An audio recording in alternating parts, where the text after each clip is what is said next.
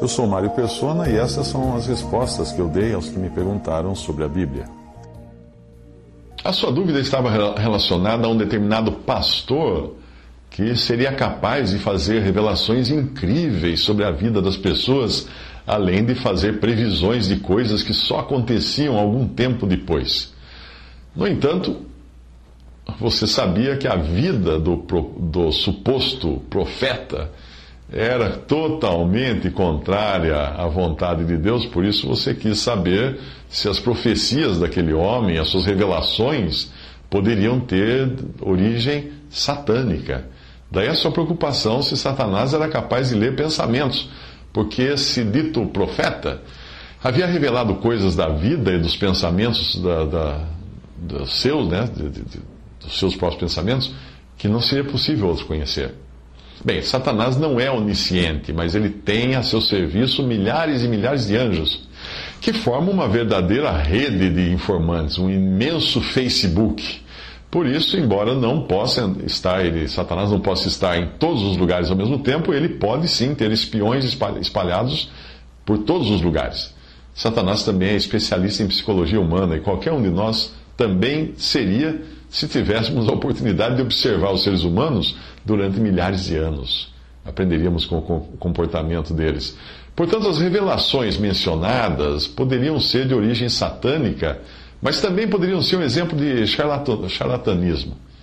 Existem situações em que as pessoas se dizem incorporadas por espíritos de mortos e dão prova disso contando detalhes que apenas o cônjuge ou alguém muito próximo do falecido poderia saber. Antes de acreditar no suposto médium, a pessoa deveria se lembrar de que os demônios são anjos e são invisíveis. São seres espirituais e são invisíveis. O espírito incorporado no médium pode ser, na realidade, um demônio, com informação suficiente sobre alguém que morreu, fazendo com que o demônio seja capaz de se fazer passar pelo falecido.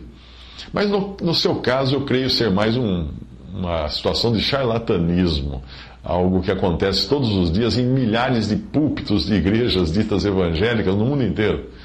Um exemplo muito bom de como é possível ter revelações assim sobre pessoas num auditório foi uma experiência feita na TV pelo programa Fantástico da Rede Globo, usando um falso vidente com treinamento em psicologia e leitura fria, além do suporte de especialistas que lhe davam dicas por um fone de ouvido oculto, um ponto que se usa normalmente na TV e no teatro. A ideia da TV Globo não é nova. Há muitos anos, o programa Flávio Cavalcanti, meu tempo de criança ainda, colocou no palco um ator no papel de um falso curandeiro. E aí ele plantou entre a audiência falsos cegos, falsos aleijados, falsos mudos, etc. Todos foram curados durante o programa e o público queria invadir o palco para também receber a cura de suas doenças. Tamanha influência que aquela armação teve na crença das pessoas. Uma vez eu peguei um táxi em Fortaleza para me levar ao aeroporto. E quando eu dei ao motorista um folheto evangelístico, ele me contou que um dia pegou um passageiro no aeroporto, levou para o hotel, e aí o passageiro pediu que o motorista fosse pegá-lo no hotel à noite. E o taxista voltou lá, então, no horário combinado. O homem saiu do hotel com um par de muletas debaixo do braço e entrou no táxi.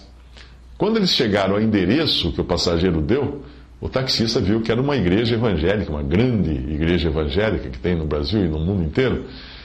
E qual não foi a surpresa do taxista quando aquele passageiro, que até ali não tinha demonstrado qualquer dificuldade para caminhar, ele pagou a corrida, abriu a porta e saiu de muletas, fingindo-se aleijado e arrastando os pés na calçada até entrar naquela dita igreja.